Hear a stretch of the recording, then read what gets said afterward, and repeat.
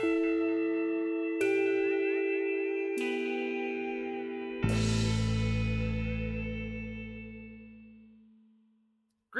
and welcome to Talking Trek to You, a podcast where a newbie and an expert boldly go through Star Trek episode by episode. My name is Kev Kozer, and I'm here with my co-host, JG McQuarrie. Say hi, JG. Hey there, Kev. How are you doing this week? I just sniffed this most amazing flower, and I just think peace and love, man. I think we don't need to have any conflict at all for the foreseeable future. Well, that does sound like the full Coachella experience, but before we go too far down that line, that means we'll be discussing this side of paradise this episode, and of course we're not doing it alone. So say hello to our guest, William. Hello, I am William. I'll be joining the podcast for this episode as a guest. Fantastic! It's lovely to have you here. As we always do at the top of the show, we like to ask our guests what their kind of history with Star Trek is and how they came to it. So yeah, what's your history with Star Trek? Well, that's not a very short story. Probably began back in the 1990s. I was watching a lot of television. I'm from Ireland, so I remember seeing the tail end of an episode of the original series on the BBC. The episode was Return to Tomorrow. I won't get into it here because it's not the episode we're here to discuss. But if you're familiar with Return to Tomorrow, it has a very wild ending. It's like, what the hell is this?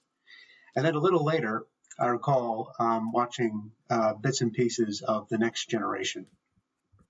And then somewhere about the mid-90s, my family got Sky. And if you're from Ireland or the United Kingdom and you were alive in the 1990s, you might be aware of the significance of that because Sky had an enormous licensed amount of American television. Famously, it was the home of The Simpsons, but it was also the home of X-Files, Stargate, and every one of the Star Trek spin-offs. It had Deep Space Nine, it had Voyager, it had The Next Generation. The other shows, well, not the animated series, but the other shows hadn't come out yet. And at that point, I was watching Sky all the time. I was watching Star Trek all the time. I was taping it off the TV onto VHS tapes. I was going online to read stuff on Star Trek, fan websites, that kind of thing. Basically, when I started going online, it was mostly to talk about Star Trek, and I've now been doing that for over a quarter of a century. That's basically it.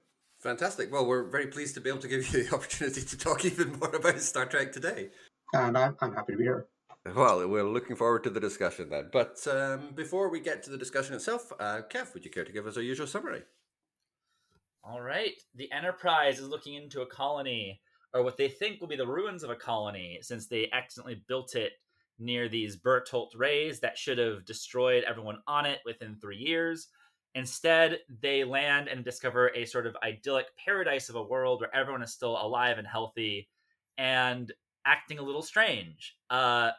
This escalates when one of the colonists, I believe her name is Layla, tries to induct Spock into the little culture by having him sniff these spores of this plant, and that makes him unwilling to go back to Enterprise and instead want to live a peaceful existence on the planet itself. As it turns out, these flowers with their spores, they infect people. They give a symbiotic relationship where they protect them from harm and death, but at the same time make them too peaceful to want to do anything other than just hang out on a farm and eat vegetables. It infects most of the rest of the crew of the Enterprise except for Kirk. When he finally succumbs, he is able to overcome it through sheer force of will and love for his ship. He is able to beam Spock back aboard and provoke him into fighting him, which also releases the spores hold because strong emotion does that. They rig up a device to release the hold of the spores on the rest of the colony, on the rest of the people on the colony, and are able to get them out of there. And that's about it.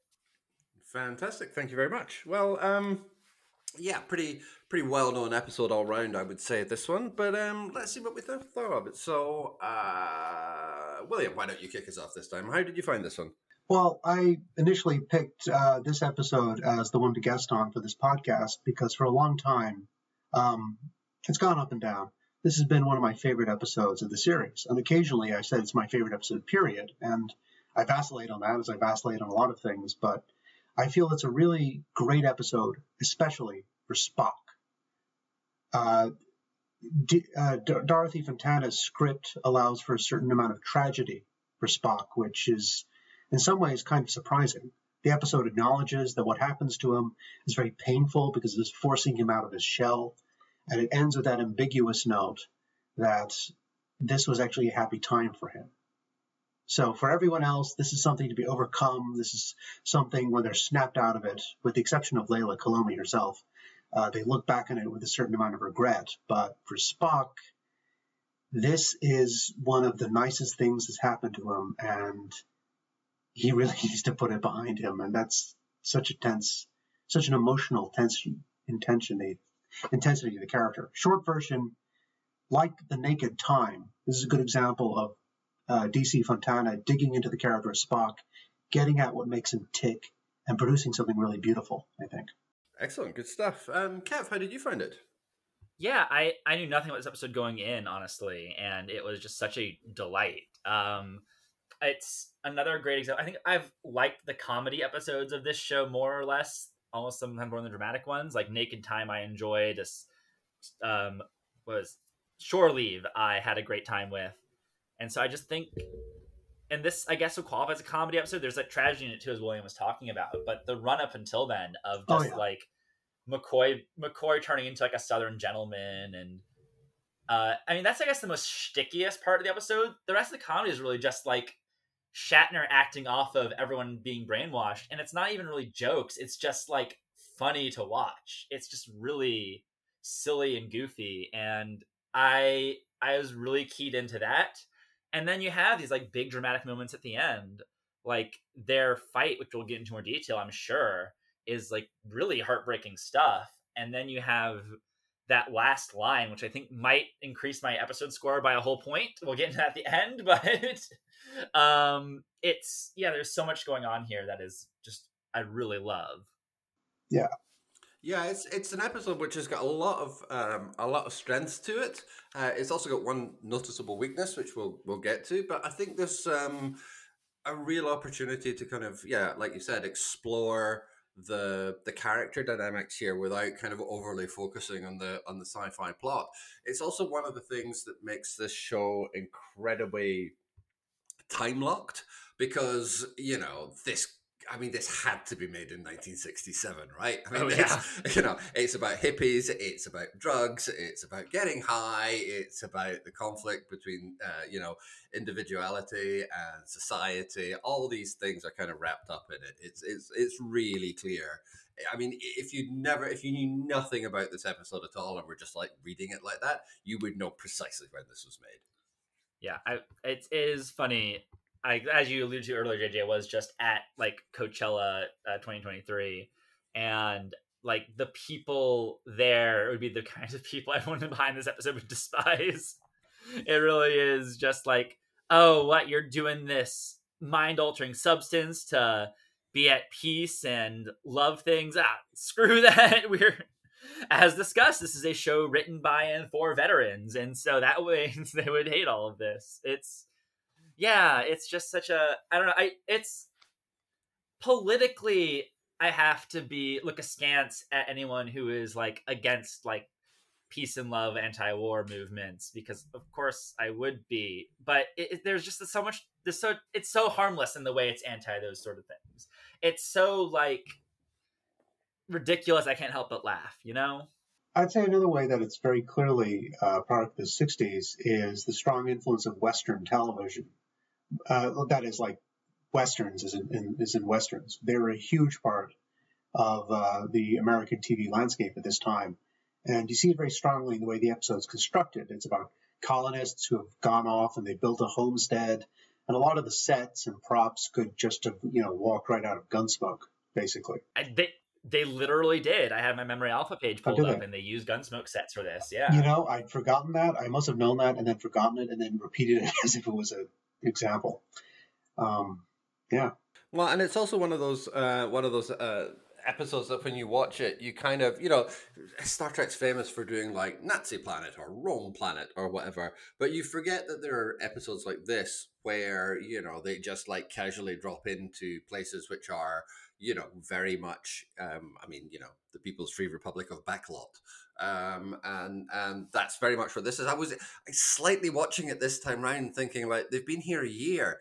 where did they get the bricks from that house from? I mean, for some reason I became very preoccupied with the construction of the buildings. They built that picket fence, but why did they paint it white? That doesn't seem like a priority for colonists. I don't know. I find myself falling down a bit of a rabbit hole there. But it's one of those stories which definitely wears its influences, yeah, very clearly, and of course westerns are a huge part of that. And it's also an episode which is ever so slightly divided against itself. So for all that we're sort of saying, peace and love and blah blah blah, it's also because Star Trek has such a it has a sometimes uncomfortable, or not uncomfortable, inconsistent maybe is a better word, sort of relationship with kind of 1960s counterculture and the hippie movement. So on the one hand, it's a show which is trying to be incredibly progressive. And we've talked many times on the podcast before about Michelle Nichols and all this kind of stuff. So we're not gonna. I won't reiterate all that. But it tries to be genuinely progressive in the way that it's portraying society and the way that it wants the world to be a better place, and yet it's got this weird hostility towards things like I mean the colonists here really couldn't be much more obviously hippies if they were sort of walking around in caftans with a great hookah.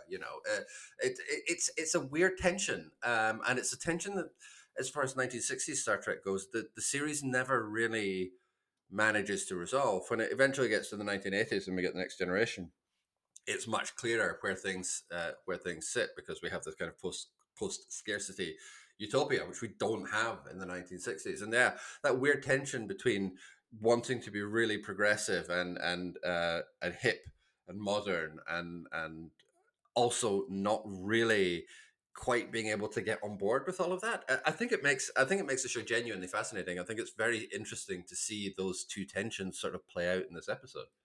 But it's also at the service of something very different, which is somewhat becomes kind of a recurring theme in the series, uh, leaving paradise.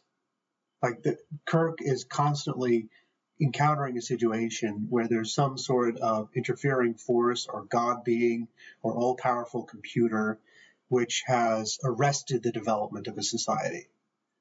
Now, this is usually framed in terms of like a reactionary cult or some sort of, or, like the Nazi planet is basically a guy decided he should make a society as Nazis. And Kirk goes in and he smashes it. He smashes these paradises or these supposedly ideal worlds because they can't progress, they can't grow, they're locked in stasis. Like, you're right that there's like an anti-hippie element in the episode, but it's not anti-hippie in the sense of critiquing the war movement, certainly not overtly, but anti-hippie in the idea that communes aren't going anywhere.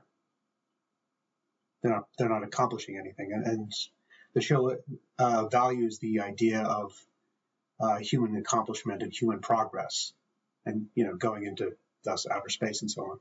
Yeah, it's very invested in the idea that the accomplishments of the individual are kind of more important. And what's interesting about this is that it doesn't bump up against communism as such, even though you would think that might be a kind of logical way for this episode to go. And we've discussed that in episodes like Return of the Archons, and we've had other Cold War parallels going on as well. We don't really have that in this episode. It's much more about this idea of kind of the sort of the individual and the way that humanity can accomplish things, because in a way, like, the attitude from Kirk isn't all that surprising. And he defines himself by his career, by his ship. I mean, his devotion towards his ship literally saves the day in this episode. But at the same time, there's that speech at the end about how we have to, we can't dance to the lute, we have to march to the beat of the drum, or whatever it is. And that's also a weird tension for a show which often does go out of its way to kind of suggest that, well, the Enterprise isn't a ship of war, it's meant to be a ship of discovery and exploration and all this kind of thing. It's another one of those tensions. I wonder how much of that in this episode comes from the fact that big chunks of it were rewritten by DC Fontana from the original script. from Jerry Saul, and whether one had a very particular approach and the other had another very particular approach, and they've kind of both overlapped in the finished product, because obviously DC Fontana did a huge amount of rewriting in this script.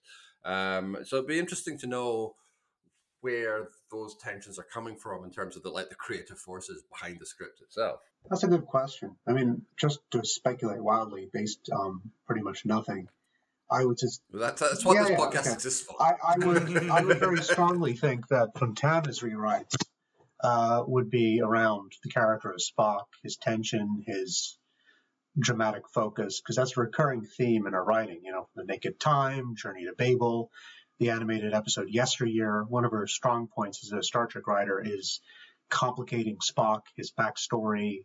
For example, she specifically mentions the careers of both of his parents, who are characters, spoiler alert, she will later write in full in an episode. So it's possible that the kind of anti-hippie element, which is more core to the concept of the episode than Spock, like that's what the episode is structurally about, that was probably not her. At a guess. I'm basing this on nothing. Like I vaguely remember my copy of the Star Trek Compendium and reading that about this episode, and mostly it's stuff like someone once asked the actress who played Spock's mother much later, not in this episode, what was Spock's other name? Like Layla asks him here, what's your other name? Do you have any other name? And he says, you couldn't pronounce it. And what she said very confidently was Harold. I mean, that's a good answer. Yeah. But I mean, Kev, you're coming to this fresh, and I know that one of the things that a lot of people were concerned about in 1967 when this episode was going to go out was the breaking of the character of Spock, because it's the first time we see him, you know, really. I mean, we saw a little bit in The Naked Time, but it's the first time you really get to see him like having a proper love affair and like doing all the happy smiley stuff. So do you think that it, in inverted commas, broke the character of Spock, or do you think the character benefits from it? I definitely think the character benefits from it. It's just interesting, that idea, because my understanding of Spock was, beyond just cultural detritus and Futurama episodes and Osmosis and all that. It was Star Trek 2009, a movie that leans into him being half human, that really shows him as emotional and trying to keep it locked down, but with this rolling surface inside, making out with a woman in that one too. So it's like, yeah, this feels like, it less feels like this broke Spock and more feel like this episode discovered Spock. Like, he's not just the cold computer man. He has the sensitive side to him. And I mean, Kirk and Spock's fight in the transporter room is going to be directly paralleled by that J.J. Abrams movie. It feels so key to both those characters, that argument they have, and to like understand that Spock is like upset about these things that Kirk is saying, like under the surface the whole time, just keeping his cool. And yeah, you can believe that. Like, she was not obviously like a past love of Spock, but like she had this crush on him, and like he needed to loosen up to be with her.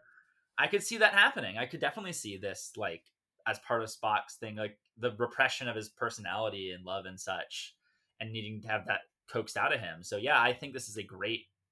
This feels more like the Spock I know from my other outside of TOS experience, and like it's a great step forward for the character. Not to talk too much about the 2009 Abrams film, but something that I was very strongly impressed by it when it came out was how well it understood Spock. It has the whole arc of the character, particularly as was developed by DC Fontana. There are entire sections of that film that quote verbatim the animated episode Yesteryear that she wrote a little after the conclusion of the original series. Its approach to Kirk is basically, we'll do whatever we want. We have a brand new character pretty much. And its approach to Spock is, we're going to take the traditional story, all the tensions of the character's lore and backstory, and we're just going to amp it up a bit, to make it more kind of a blockbuster feel. So actually, honestly, it's like the strongest thing in the film is the Spock stuff. The Spock stuff works so well. A lot of the other stuff, some of it works, some of it doesn't, but the Spock stuff is just, they really get that character, in my opinion. Yeah, I think that's fair. And, it's another one of those occasions where we have to give so much credit to Leonard Nimoy, because he does such a good job of playing Spock being emotionally open, without it ever seeming like a contradiction. And yeah, like those threads getting picked up by the 2009 movie just helps to show what like a confident performance this is, and how much it, how influential it becomes, I suppose. I really do want to praise Nimoy here, because he's so good. I mean, DC Fontana's writing for the character is absolutely fantastic. I don't think there's any dispute about that at all. But being able to give an actor this kind of emotional openness when they're used to being kind of more buttoned down or sort of more in control, in a less skilled performer, I think, it would be so easy to go over the top. And although we haven't yet, we're definitely going to see William Shatner stray into that territory as we move forward.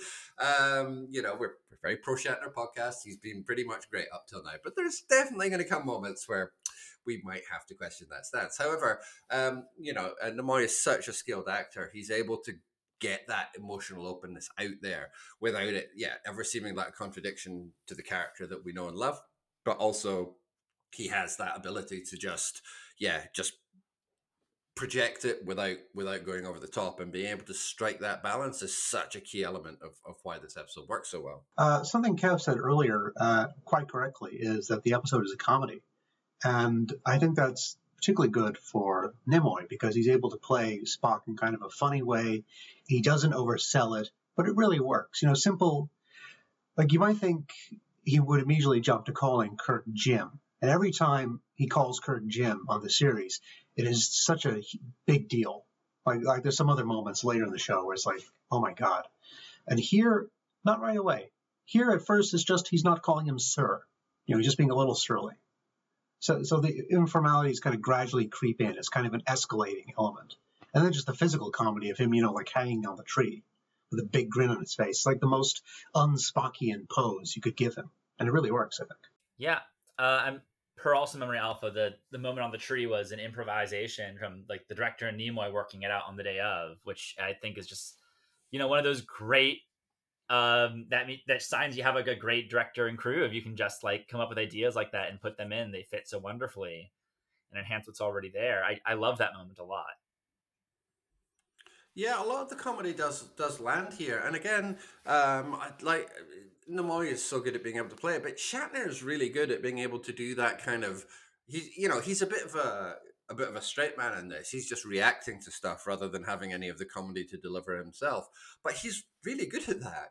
He doesn't need to get all the funny lines, or he doesn't need to get the comedy situations. It's just about Kirk sort of reacting to it, and Shatner has really. I mean, we've had a few comedy scripts now, and we've seen the series lean further and further into this kind of delivery from him, and becoming much more comfortable with the idea that they can play towards comedy without undermining the characters. And this is just like another step down that road. Shatner gets a chance to do it. Nimoy gets a chance to do it, but much more kind of explicitly. And we get a few other jokey scenes with the other characters. That's all fine. But but it is good to see those things come forward, because it demonstrates such a confidence. The show really feels like it's firing on all cylinders at this point, and it's confident enough that it's able to take these kind of things in its stride without worrying about having to undermine its characters, without worrying about alienating the audience, without risking kind of the viewing figures. And it really works. There's such a confidence about this script that it can just get on with what it wants to do. And again, I'm going to credit a lot of that confidence to DC Fontana, who just is very bold in the way that she writes, and particularly the way that she writes for Spock. It's incredibly effective, and it makes it very difficult not to just kind of get swept along with the whole thing. Oh yeah. Yeah, she's written quite a few episodes we've seen so far, and this is definitely, I think, the strongest one we've seen. Charlie X and Tomorrow's Yesterday I'm seeing are the ones that she's written so far in season 1, and both solid scripts, but this one really like cements her as the name for Star Trek going forward beyond Roddenberry himself. It's just such a strong piece of writing, and there's so many ideas it's working with while also staying very true to the characters. I think it's something we've noticed with all her stories is that like the character work is so strong. Mm. That's often her reputation, particularly as the source, as the story editor for the series. She would often be doing rewrites, and her rewrites would almost invariably give greater strength to the characters. Like she's responsible for the film version of City on the Edge of Forever, which is a great script, but not the one we're here to talk about. Sometimes in fandom, this would often come up actually as a criticism of her, because she would write episodes where there's really great character stuff, but the science fiction ideas in the episode were either not particularly good or even not really there. Like a much later episode, Journey to Babel, has politics, but it doesn't have like a science fiction concept in there. Some people took that kind of stuff very seriously. They would accuse her of basically turning Star Trek into a soap opera. To paraphrase arguments I remember from like 20 years ago on Star Trek forum boards. I have like a steel trap of things I remember people talking about in like 2001. And, I think they're right. She does lean into Star Trek a little bit as a soap opera with Spock, with his backstory, with his personal tragedies, and with the different dynamics of the characters. But I also think that's good. I think her focus on character, I think her focus on soap opera, I think these are elements of what made Star Trek, the original series, a legitimately successful show. It wasn't just a show with interesting science fiction ideas. It was a show with characters the audience cared about and wanted to tune in for week to week. That's how you build television. This isn't, Galaxy Magazine. This is television. And this is a great story for the medium of television, I think. And it just carries through to modern Star Trek as well. What makes Strange New Worlds so great is that it has such a strong cast of characters. The only reason I am sticking with Discovery to the bitter end is for all that shows many faults on our writing side. The characters are so strong Absolutely. on a fundamental level. So, yeah, without that, it's just like Trek is really nothing. Like you're there for the different crews of people who you're meeting, and like they're becoming your fictional family. And this is, I think, this side of Paradise is a big step into making Spock like part of like your attachment, creating that attachment to him because he's now such a interesting and dynamic character. Another one of the interesting aspects about this episode, particularly around Spock and Kirk, is this is also an episode which is held up as being extremely kind of slashable in terms of the relationship between Kirk and Spock. The idea that it's like Kirk can swan off and have all the love affairs he wants and the girl on every port, but see when Spock does it, that really gets under his skin, and he is jealous, man. He is not having it. He wants his boy back, and there are a lot of slashable moments in this, but it is definitely an episode which is very easy to read kind of those homoerotic undertones in it. And apart from anything else, the physical fight, the transporter room where they have to grapple with each other so that they can be back together again and all this kind of stuff. It's very, I was going to say it's very explicit. I suppose it's not really, because the whole point about slash is that it's kind of under the surface, and obviously this predates the actual invention of slash as a term in a genre. But it's very easy. Yeah, we're definitely getting there, and it's very easy to see why those episodes can be read in this way. Even the kind of the ejaculating plants are incredibly phallic, and yeah, it's definitely an episode where, like, as the characters are being developed, and particularly the way that DC Fontana is writing them, it gives this kind of alternative interpretation a degree of validity, because the characters are more open, because we are getting to sort of stretch out and see them in different environments and different kind of lights. And when the barriers come down, we see how Kirk reacts, because in the end, he's upset when his crew are all trying to beam down to the ship, and you have that, oh, this is mutiny, yes sir, it is. And he looks a bit pissed off, but he's not, he's not trying to, like, physically wrestle anybody to the ground or throw them in the brig or pointing a phaser or anything like that. Same with McCoy, like, he's a bit sort of dippy and he's off to make his mint juleps or whatever, and whatever that shtick is. That's fine. Like, McCoy's like his best human friend on the ship. He calls down to engineering for Scotty. He's not there. Like, he looks annoyed, but none of it has the same visceral reaction. Like when Spock starts to disagree, when Spock has got a problem, then there's a line that's been crossed there, and it's just so easy to read that as a lover's tiff. And I don't in any way mean that pejoratively. I think it's one of the great things about this show is how open it can be to being interpreted that way. But yeah, this is definitely an episode which, if you want to start looking at things like slash and slash readings, I mean, this is definitely one of the key Not texts. to be that guy, but I do actually really enjoy being that guy. But since you quoted him, this is one of the only episodes of the entire series that Leslie gets a line. He's one of the omnipresent background red shirt characters throughout the Yeah. show. And he's the guy who Kirk goes, "This is mutiny." "Yes, sir, it is." That's one of the only things he says in the run. It's a fun little detail. Also, I don't think Scotty is in this episode at all. No, he's not. He's So, just yeah, Scotty, yeah, just Kirk calling yeah. down to engineering, but he's not Yeah, no, actually you're in it. right. Yeah, There's a reference, yeah. but he's not there. Which is kind of clever, really. They acknowledge Scotty's gone, but they don't actually have to have James Doohan show up. Like, this isn't like a lot of later TV shows where like half the core team are main cast members, like in The Next Generation. It's really just at this point Shatner and Nimoy, and then in season 2 they add DeForest Kelly, and everyone else is kind of maybe this episode, maybe not. Yeah, first I was say the "This is mutiny, yes sir it is," like back to Kirk's the comedic moments. That's such a great, like, a lot of that stuff in that section of this episode is just him being too confused to be angry, which Shatner plays really well. Really like that. But I also want to go back to the Slash idea, talking about how we're still ways off from Slash, but maybe not so much anymore. We are 6 months out from the publication of Spock and Alia, which is like the big initial Trek fanzine. I can do research very quickly and figure this stuff out, and I just find that very fascinating. How this episode airs, and 6 months later we are getting Kirk Spock fan fiction, and like that's like, and obviously it's a concept that predates Star Trek. It's a concept being developed in parallel in Japan at the same time. Like, you can't say, and this is where it started, but it's where. But this is where the term comes from. Like, slash fic comes from the Star Trek fandom, just like mythology episodes come from. Better example: shipping comes from the X-Files. The term shipping. Obviously, people ship before the X-Files, but that's where we get it. So you're right. Obviously, it doesn't invent it, but you know, that's where the word is from. It's such a public and modernization of it that you can give it its laurels for sure. And yeah, it's just fascinating how quickly this is already like snowballing these like the fan investment in this show.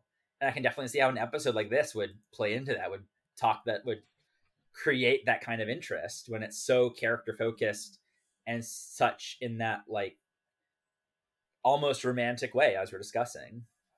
Not to just keep saying DC Fontana, but I do want to say that particularly, I've already discussed her role in Spock, but she also particularly is very good at Spock's relationship with Kirk over the course of her episodes. Like, she also has some, not to run ahead to like City on the Edge of Forever, but there's a beautiful moment in that episode where a character notices how close Kirk and Spock are, and even notices the words Spock doesn't say to Kirk. Like, they understand that relationship so well. And here it's the emotional core of the episode is Spock and Kirk. That's why they have the big fight. Everything builds to that.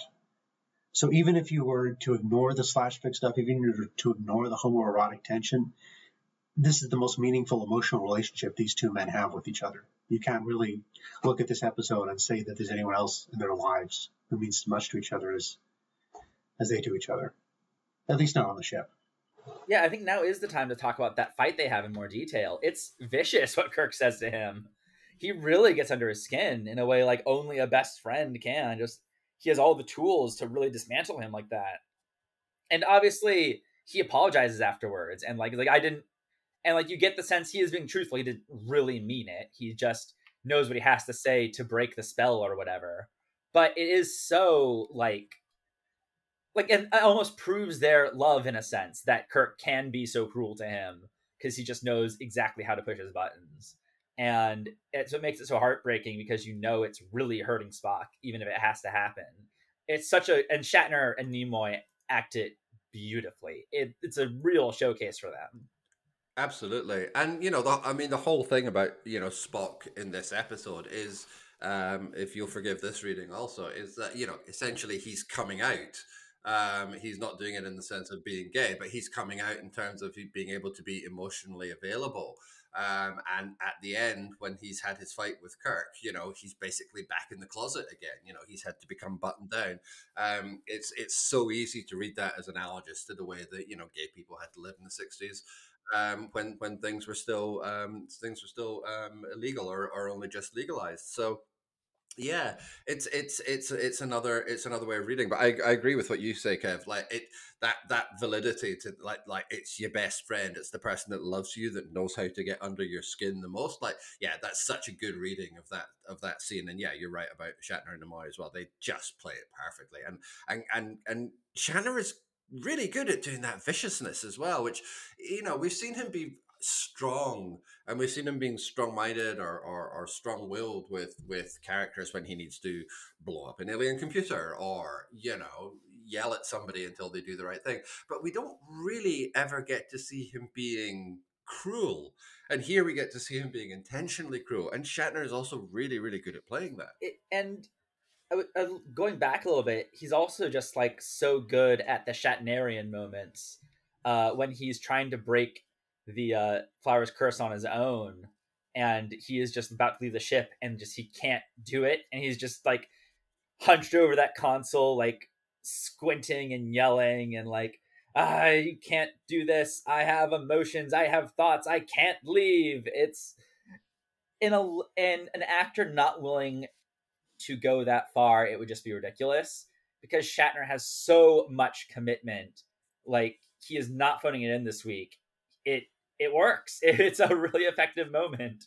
It could be so easy to like mock as well, just because he's putting himself so on the line and being so ridiculous. But you just gotta like accept it and just love how much effort he's putting into it. I love that moment. Absolutely. Something that I think is very important for a show like Star Trek is, I mean, an actor doesn't necessarily have to have theatrical training, but like Shatner did, but really willing to go to a certain theatrical space, as he very frequently does, makes it work. Because, it's a science fiction show, it's an action show, but so many of the key scenes are just two characters talking something out, as we already discussed later in the episode. And Shatner is always willing to like really get a speech or a moment and give it everything. Just let it all out. And more often than not on Star Trek, I think that really works. And I think in this episode, he's great. I mean, we mentioned the march to the drum speech, for example, but I remember anecdotally, back when I was on the Trek forums, that someone talked about how their mother would look at the speech at the end of the episode and see it as kind of a life lesson. Not in the sense of like military, but in the sense of the importance of finding meaning in your life in this world that isn't paradise, and to try and make it better than for the people who come after you. And that speech works because he delivers the hell out of it. Yeah, absolutely. There is one thing I am going to have to give this episode a bit of a demerit for, which is a bit of a shame. But oh well. Jill Ireland is terrible. Yeah. She's really bad. Apart from anything, the first time we see her on screen, focus has never been so soft. It's ludicrous the way that she walks into. They must have used up America's entire supply of Vaseline for 1967 for that. And Star Trek, they always use Vaseline, But yeah, you're right. Oh, but this was pretty extreme, even by Star Trek standards. And it's a bit of a shame because she's not very good. In a way that almost slightly plays to the advantage of the episode, because we can, if we choose to read it that way, we can see that Spock's not really interested in her. She's leading him astray. She helps him to come out the closet, but when it comes to it, really, it's Kirk that he cares about, not this slightly weak actress. It's a bit of a shame. Like, all the other colonists are fine, all the regulars are great, but yeah, Jill Ireland is she's a bit of a weak link in the episode, unfortunately. That introduction moment also has an insanely ludicrous music cue that maybe hasn't used before for when Kirk notices a hot person, but I cannot. It still is just ridiculous. I feel like those scenes work mostly because Nimoy sells them so well. He sells his internal atonement, his self-denial. Like when he brings her up on the ship and she knows that he's gone again. That's a great scene, and it's a great scene because of the way Nimoy sells it. Although, if you've been skimming Memory Alpha's background pages, you've probably seen that her husband was on set when she was kissing, and he was very concerned about the kissing scenes. And now you can go look up who her husband is because it's someone kind of famous. Yeah, it's Dave McCallum, right? Oh, Yeah. It's kind of a weak episode for guest stars overall. I'm not also sold by Frank Overton's performance as Sandoval. He's better than Ireland, but not by any significant stretch. Unfortunately, yeah, he does the kind of spaced out, creepy presence well, but he's not really bringing much to the table. He just has to be like kind of a colonist in a Western town who's also implicitly Right. a scientist, which Jill Ireland's character, Layla Kalomi, is also a scientist, although that doesn't come up much. Very soft focus scientist. Yeah, if you have a look at Frank Overton's like TV career, it's almost exactly what you would expect from somebody like that. So, okay, Star Trek, fair enough. The Invaders, 12 O'Clock High, The Fugitive, The Virginian, Bonanza, Perry Mason, The Twilight Zone. It's he's that kind of actor. But I mean, he died not long after this being shot. So I guess he never really got the chance to take his career any further. I mean, and in film you got To Kill a Mockingbird, like some other, and so a lot of things I don't recognize, but still, I mean, that's a solid workaday career. But it's a shame. And I mean, though you would have to say that of all the actors who were in the movie To Kill a Mockingbird, who later went on to appear in Star Trek, Clark Peters is a much better one. Yeah, that's fair. I was mentioned earlier about the difficulty in setting up a colony, like where they get the bricks and everything. And not to get into that, but another common criticism of like the plot mechanics of the episode is, what are these spores doing? The spores are not actually from the planet. It's mentioned that they've been drifting around in space. These plants go from planet to planet in space to find Berthold rays. That's not something that really stands up to much analysis. I think you could probably defend the colony thing by saying they may have brought bricks with them on the ship or something like that. But the logic of how the spores came to the planet is a little weak, which I don't think really greatly matters because the rest of the episode works so well, but I felt it worth mentioning. Yeah, and it's weird that they changed that detail, because in the original script I'm reading about, like, the spores were native to the planet in a cave, and like they just didn't know what they were doing. I mean, there's a little more intelligence to them. I guess in this episode they also don't know what they're doing because they're just plants. They don't. It's fully automatic. There's a little more intelligence in the original script where they are just trying to be benevolent, kind of like in Shore Leave, just this benevolent, ununderstandable force that didn't know it was causing harm to these people. But yeah, it's sort of, you take some of those details out, and I get that they're extraneous details, but then it does sort of lead to that just raises further questions kind of thing. There's just a lot of blanks here that don't necessarily need to be filled in, but do kind of tug at the mind. Although I do think, as you referenced there, the plants, their ultimate agenda, one of the strengths of the episode is the idea that these plants give you happiness, and the only way to defeat them is to, access your emotional torment. It's an idea which has recurred successfully in subsequent TV series, and just now, not to mention Rick and Morty, but one of the best episodes of that show is about characters realizing the only people who are genuine are the people who they have bad memories about. The idea that the pain, the emotional difficulty of knowing each other is more real than just being happy all the time. It's a strong metaphorical element rather than a strong science fiction element, which again does play into some criticisms of DC Fontana from the fan base, but it's great television, which is even more important to me. Yeah, it is interesting. It's a very of its time perspective. The idea that, well, you can't just sit around happy on a farm your whole life and not accomplish anything. We are mankind. We need to be pushing forward. And I think there's an explicit quote about it that I'm going to try to find in Memory Alpha, but it is Kirk basically saying, like, what, you're just going to sit around and be happy and not be miserable, like innovating and discovering and like creating society. And it's just funny how that contrasts with like my perspective, and I going to assume the perspective of many millennial and Gen Z. And I, not to exclude you, JG, maybe you believe this as well. I'm sorry to bring that up, but yeah, like I would be very like, as long as maybe give me some access to streaming movies and TV, but I would be very happy sitting on a farm and just not doing anything much for the rest of my life, just living, letting live. Yeah, I just think that's such a generational difference where it's unfathomable to these um silent generation, I believe, writers, where it's just like we can't imagine a world where people are just silent and stagnant and twiddling their thumbs.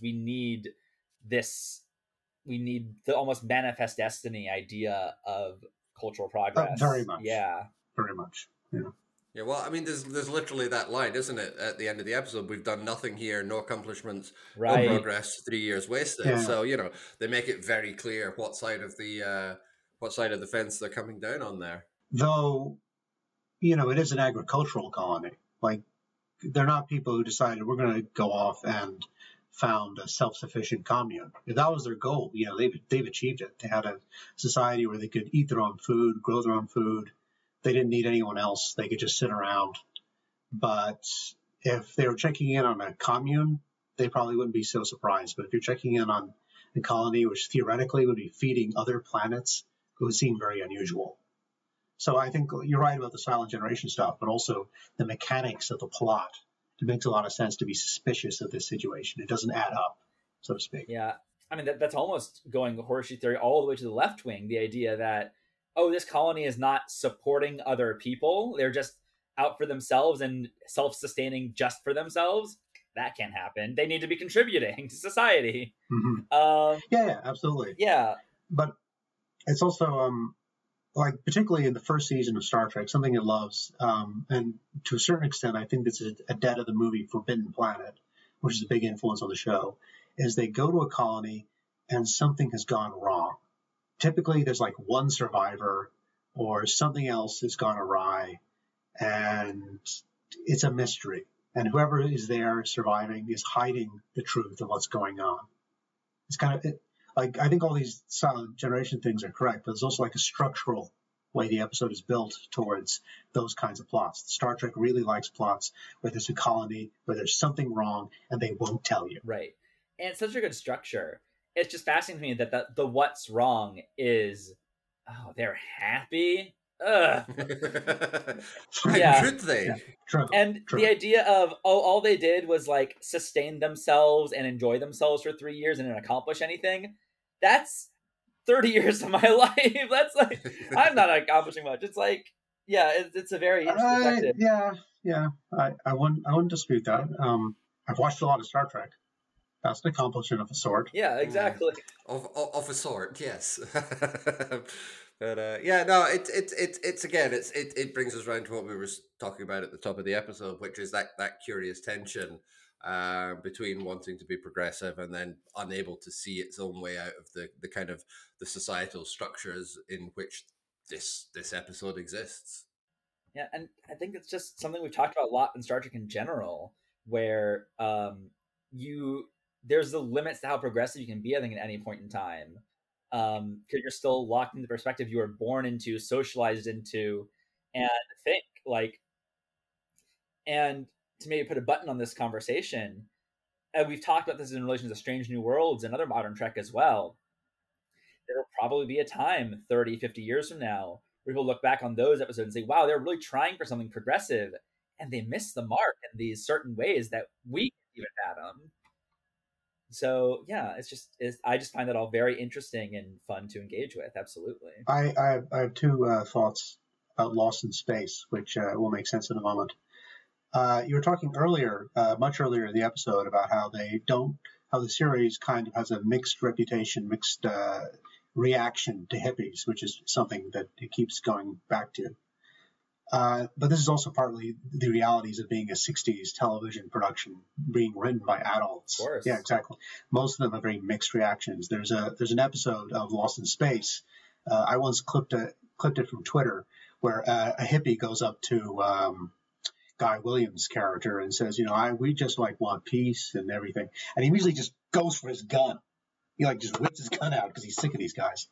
Speaking of Guy Williams, he's a good example of something that Shatner wasn't, is that as the series progressed more and more into comedy, as Lost in Space progressed more and more into comedy, he became more and more of a sideline part of the series, although it was originally built with him as the lead character. Whereas William Shatner can very successfully straddle both the dramatic and comedic parts of the show. It's funny how often Lost in Space comes up in these discussions. It's a show that always feels like it's lurking in the background of Star Trek somehow. But I don't know. I would say it literally is. It was the one other space show on an American network in the 1960s. Like, we could compare Star Trek to Ground Patrol Orion, for example, the German series, which was also produced in the 1960s. You could compare it to Doctor Who. But Lost in Space was the one which the writers of the show would probably have watched each other. They shared occasionally cast members and screenwriters and so on. So there's a lot of symbiosis between the series in some ways. Yeah, there's definitely going to be those overlaps with the cast and writers, and we'll be getting to those in the future. But I think for now we can probably move to wrapping up our discussion of this episode. And yeah, it's just a really, really good slice of television. It's a great episode. There's some great performances in it, and we get to really spend time exploring our characters. What else do you want from Star Trek? I can't think of anything else. Yeah, this is. We'll get into the scores in just a moment, but it feels like a very typical. Almost sounds too harsh, but just what you want from it. A really down the middle hit from the show. Well, as I said at the start, this has occasionally been an episode I picked as my favorite ever of the series. And while I vacillate on that, I do think the Spock stuff is really wonderful. It is a great use of character comedy and has good thematic stuff with the stuff about Paradise. So it was a real pleasure to revisit this episode. I just rewatched it before we recorded this, and it was like seeing something I'd loved all my life and come back to it again. So I'm a big fan. Good. Well, in that case, and since you're so fulsome with your praise, William, why don't you give us your score first for this episode? What would you give it out of 10? Scoring 4 episodes of the series, let's say 9. And theoretically, I would not give anything a 10 for the purposes of scoring, just to be obtuse. So that's a very high score. Fair enough. Kev, what would you like to give it? Yeah, I have broken the 10 ceiling with Balance of Terror. I guess, unfortunately, I don't feel as strongly as that, but I still really love this episode. I joked earlier about how that last line, we didn't talk the last line. I just want to, we talked a lot around that last line, how this is the only time Spock has been happy and how devastating that is. I just want to share one more thought from friend of my own life and also friend of this podcast, Ellie, who just had to point out when I was texting her watching this that, yeah, that really colors his relationship with T'Pring and Strange New Worlds in a new light. If this is the only time he's been happy so far and that was in the past. And that's a Fontana character as well, T'Pring. So it's after she writes this, she decides, you know what, he has an arranged marriage. Let's just say, not to jump ahead, but the relationship with T'Pring on the original series is a lot colder than Strange New Worlds, but go on. Yeah, I've been led to believe. I am looking forward to getting to that and necessary fallout in Strange New Worlds as well. But yes, that's just such a funny detail to think about in the ways these continuities interact. Anyway, sorry for the tangent. I am going to give this an 8. That last line did not fully raise me up to a 9, but I don't want to indulge in these half points that JG likes. So I am going to stick with 8. It's a very strong 8, though. Well, I am going to indulge in half points, and I'm going to give it 8.5. One other thing about that last line is I like that it's the last line. Like, nobody takes the piss out of Spock for saying it. It's left hanging there, and I really appreciate that restraint as well, because we've had, even at this point, we've had so many bridge scenes which are just, laugh, joke away, blah, blah, blah, all the rest of it, and that line is just left to sit there. So I do really appreciate that as well. So yeah, I'm going to give it 8.5 out of 10, I think. Well, I think we can then leave the episode there and move on to recommendations. I want to recommend Uh, the shorts created by one Buster Keaton. You probably know the name as one of the famous silent comedy actors. A podcast I love, Blank Check, that has been, I believe, mentioned a couple times in this podcast. They're about to start covering the work of Buster Keaton. And while they won't be directly covering all of his shorts, they'll stick to his feature films for the most part. I wanted to watch his shorts as many as I could before they started into his features to get a good grounding of where he was coming from. And I haven't seen all of them yet, but I've seen enough of basis that I can recommend a few of them. And these are the same few that were recommended to me already from the top by for another friend of this podcast, Chris Dole, who was on our Balance of Terror episode. But Cops 1 Week and The Goat are 3 insanely funny, insanely good shorts that Buster Keaton did, all under a half hour. All these shorts are pretty much under a half hour. They all have such like dynamic stunts, insane bits of physical comedy, stuff that should have killed him. It's a miracle it doesn't. But just, and you would never see it again because it would kill people. It's truly just, you can't see it anywhere else. What he does, it is deft and incredible and jaw-dropping things that are also incredibly funny. He has such a fun and witty sense of humor. I highly recommend his shorts. They're all on the Criterion channel for US-based people, at least. I don't know if there's a Criterion channel in UK or where else you might be able to find them. Also, all public domains, so I'm sure searching them on Google, you'll get some hits. So 1 Week, Cops, and The Goat are like the 3 that have really stood out to me so far, but I haven't gone wrong with any of them yet. They've all been so delightful. So yeah, Buster Keaton shorts, check them out. Fantastic. Thank you very much. I'm going to do one of those, this isn't a recommendations. So I'm going to talk a little bit about Star Trek Picard, which has just wrapped its final season about a week or two before this recording. It's interesting. I don't know that I would regard it as necessarily a complete success, which is why this is an interesting rather than a full blown recommendation. But there's some really great performances in it. There's lots of good stuff for 7 of 9 to do, and that just means that I automatically have to praise this. I'm sorry, that's just compulsory. And it's definitely, of the 3 seasons of Picard, it's definitely the most interesting one. I've got a whole bunch of expanded thoughts on it on my blog, which will get plugged at the end of the episode as usual. So if you really want to go into a lot of detail about what I think about it, all that information is there. But it's interesting, and it's mostly fun and watchable in a way that the first 2 seasons kind of struggled with. It's not perfect, and it's a bit frustrating. I think the whole series is probably very frustrating. In fact, if I had to pick one adjective to describe the entire series, I think frustrating would probably be at the top of the list. So yeah, this isn't that full-throated recommendation or anything. But if you are, I mean, you probably are if you're listening to this podcast, but if you're invested in that part of the Star Trek franchise, then it's definitely worth a watch. And if nothing else, it's an entertaining show, episode to episode, flawed for sure, but definitely also a show that's worth spending a little bit of time with. Yeah, it is almost sort of a shame that the one new Trek show we really think is of substance to discuss here is Strange New Worlds. I guess it also has the original series connection, but I there's just not much else to discuss with the other ones. Lower Decks and Prodigy are I think are strong, but there's just not much substance there. And Discovering Picard, well, we've alluded to them. Yeah, I would agree that I love that 7 of 9 was part of Picard, and if they do another series with her, I'll absolutely watch that. But Picard, the series, my short version of it is I'm just disappointed with it. Every season it has some elements that work, some that don't, and more stuff doesn't work than does work. And some of the best stuff that they've done, they then walk back, which just leaves me a bitter taste in my mouth overall. I do have a recommendation now. Sorry about earlier.